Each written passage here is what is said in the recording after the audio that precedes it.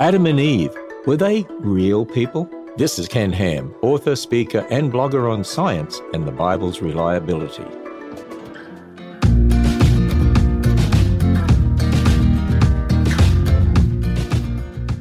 Welcome to Connections with Rich and Bobby. Hi, this is Rich Homeris. And I'm Bobby Hamlin.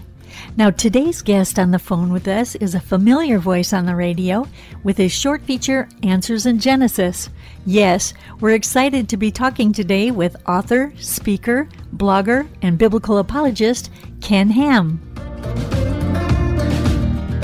Thank you for joining us. Hey, it's great to be with you. Now, Answers in Genesis is described as an apologetics ministry. Can you explain to our audience what you mean by that? Well, when people hear the word apologetic, sometimes they think, oh, you mean apologizing. Well, no, not at all.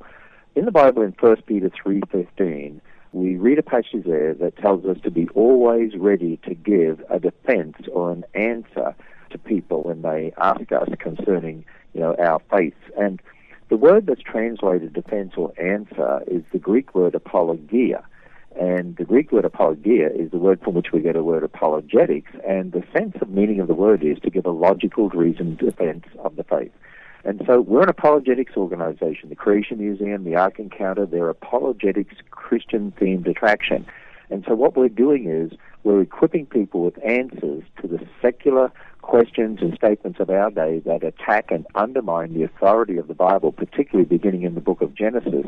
And so we're equipping the church, we're equipping young people, we're challenging non-Christians that the Bible's history is true and the gospel based on that history is true. And when they object with all these questions about the Bible and science supposedly disproving the Bible and how can you trust it and how do you know there's a God and where did the Bible come from and how did Noah get the animals on the ark and what about dinosaurs and so on, we give them apologetics teaching. In other words, we give them answers to help them understand the Bible's history is true. That's why the gospel based in that history is true. Great. Now, your program is called Answers in Genesis. So if somebody hadn't heard that program yet and they tuned in, what's the makeup of that program? What will they hear? Well, the program is just a short program, a short daily feature, where what I do is sort of ask a question, if you like, and give an answer, and deal with all sorts of issues of the day. It could be, various moral issues, like today we often see in the newspaper topics concerning gender and marriage and abortion, so we'll deal with those topics. Or we'll see articles coming out every day about geology, biology, astronomy that seem to promote the evolutionary ideas of millions of years and Big Bang and so on, and so I'll deal with those, and or just general questions that people have about the Bible. How do you know the Bible is true? And how do you answer questions like, where did Cain get his wife? And actually, I've learned to be able to give answers to those in a very short time period. You give 1 minute answers to things like, well, how to explain dinosaurs? Well, how did Noah get the animals on the ark? And then people hear those answers, and although they're just big picture answers, it really challenges a lot of people. And we've heard many, many testimonies over the years where because of that short daily feature on radio, people have been intrigued to go and check out more answers on our website, and we've heard people tell us that as a result they've even been saved and won to the Lord. So it really is an important daily feature, and a lot of times it really creates a lot of interest to get more answers. Now, scientists look at the natural, and theologians look at the supernatural. Yet in verses such as Romans 1:20, we're told that creation itself is a testimony to mankind and the very presence of God, and that people are without excuse, that God exists. How does God reveal himself through nature? Well, there's many, many ways that he does that. When I was debating Bill Nye, the science guy, a number of years ago, and we were talking about those issues, and I said to Bill Nye, look, if you believe the whole universe came about by natural processes, why are there laws of nature? I mean, there are laws of chemistry, there's laws of mathematics, laws of physics. There are laws that are the same yesterday, today, and tomorrow. why would those laws even be there? Where did they come from? In an evolving universe, why don't we expect them to change anyway? And how did they come about? Well, what about the laws of logic? I mean, where does logic come from? If everything evolved by natural processes, how do you know you can really trust what anyone else is saying, or you're understanding it the same way they are? How do you know we're not of half logic like now? How do you explain that in a naturalistic universe? Which, of course, you can't. It's only the fact that there's a creator God who set up the laws of nature and the laws of logic, which operate today. But we can even look at lots of other things, like DNA. DNA is that molecule of heredity that makes up our genes, our chromosomes, that builds humans or a dog or a cat. DNA is in everything that's living on this planet. And if you take the DNA of a human, it's like a whole library of books with all these instructions on how to make this, or that you build a heart or a kidney or whatever, how to build a human, all these instructions. But then you've got to have a language to read and understand the instructions, and DNA actually has the information to make the language to read the information. Now, if you're going to reject God and say there's no God, somehow matter had to form this information. We'd never seen matter produce one bit of information, but in the DNA of living things on this planet, there are literally zillions of bits of information. I mean, if life arose by natural processes, one of the laws of nature would be that matter produces information, but matter doesn't produce information. There's no such thing. And not only that, matter never produces a language. Language has always come from an intelligence. The information in our DNA is read by our language. So just looking at DNA, you realize life would be impossible if there's no God. No wonder the Bible says in Romans 1:20, as you quoted before, if you don't believe in God, you're without excuse, because it is so obvious as a God.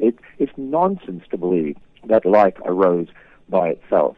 No, a creator God who exists in eternity, one who has all knowledge, all wisdom, created life, created this universe, and we see that reflected in the things that are made.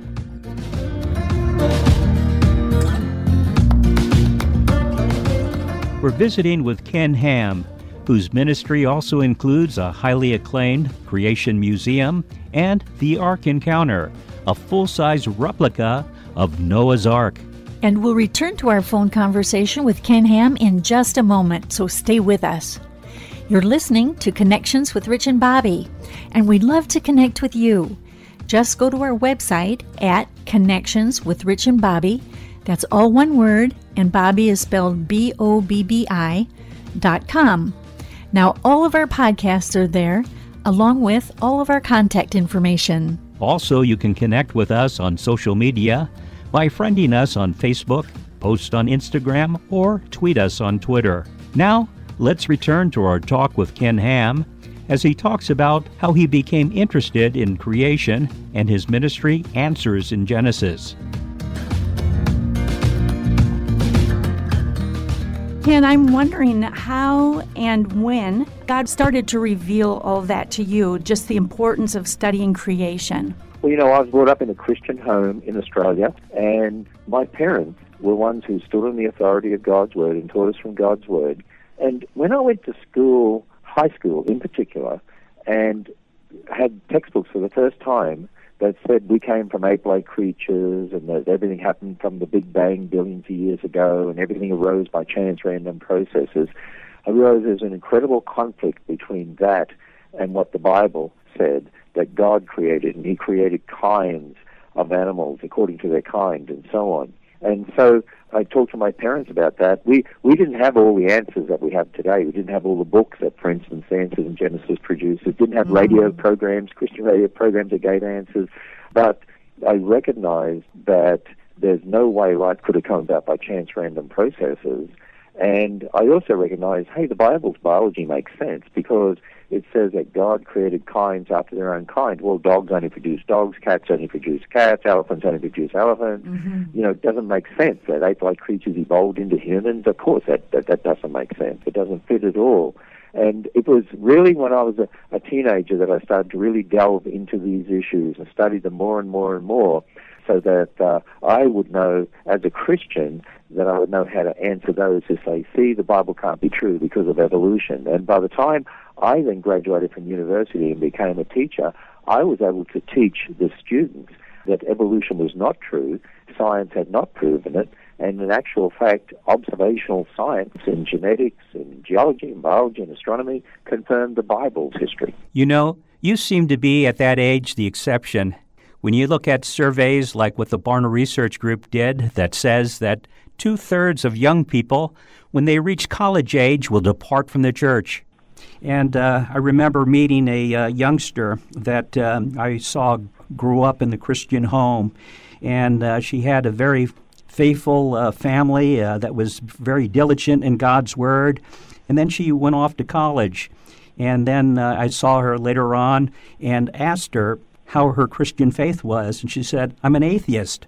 And I asked, "Well, what happened? How did that happen?" And she said, "My instructors, they showed me the way." How would you speak to that? Well, it's interesting. When I was brought up, my father was a teacher, but he was also aware that there were people who were trying to undermine the Bible, and he was always researching the liberal critics to find out what they were saying and teaching us as kids answers so that we wouldn't doubt God's Word and be led astray. When I look back on it, he was teaching us apologetics to be able to defend the Christian faith. And that's why when it came to the conflict between evolution and the Bible, because of what my parents and my father had already taught us, and I'd shown that he could give answers to these liberal critics, I recognized that we needed to search for answers, and instead of doubting God's Word, I was skeptical of man's word. And I praise the Lord for parents who did that. That's one of the reasons why I believe we're in an apologetics ministry today, because young people like the one that you just spoke of there, so many of them have come through churches and homes where they've never been taught apologetics. They've never been equipped with answers to know that you can trust God's Word and have answers in geology, biology, astronomy, anthropology. They get to college and they're taught all this information that contradicts the Bible, and so they start to think, wow, scientists have shown the Bible's not true, and they walk away from the church. What a difference it makes when you start raising up kids at a young age with the answers. And I've had many, many, many families tell me that the ministry of Answers in Genesis, the apologetic teaching, those answers, has so helped them and their children to maintain their stand on the Scripture. And I've had others come and tell me they were just like that young lady you were talking about, walked away from the Christian faith, but when they came across the answers that were available today in all these different areas, it brought them back and they committed their lives to the Lord. So teaching apologetics is so very, very important, and churches need to do it and families need to do it so that we make sure that they're not going to be led astray to doubt God's Word. Give them those answers and train them up the way that we should.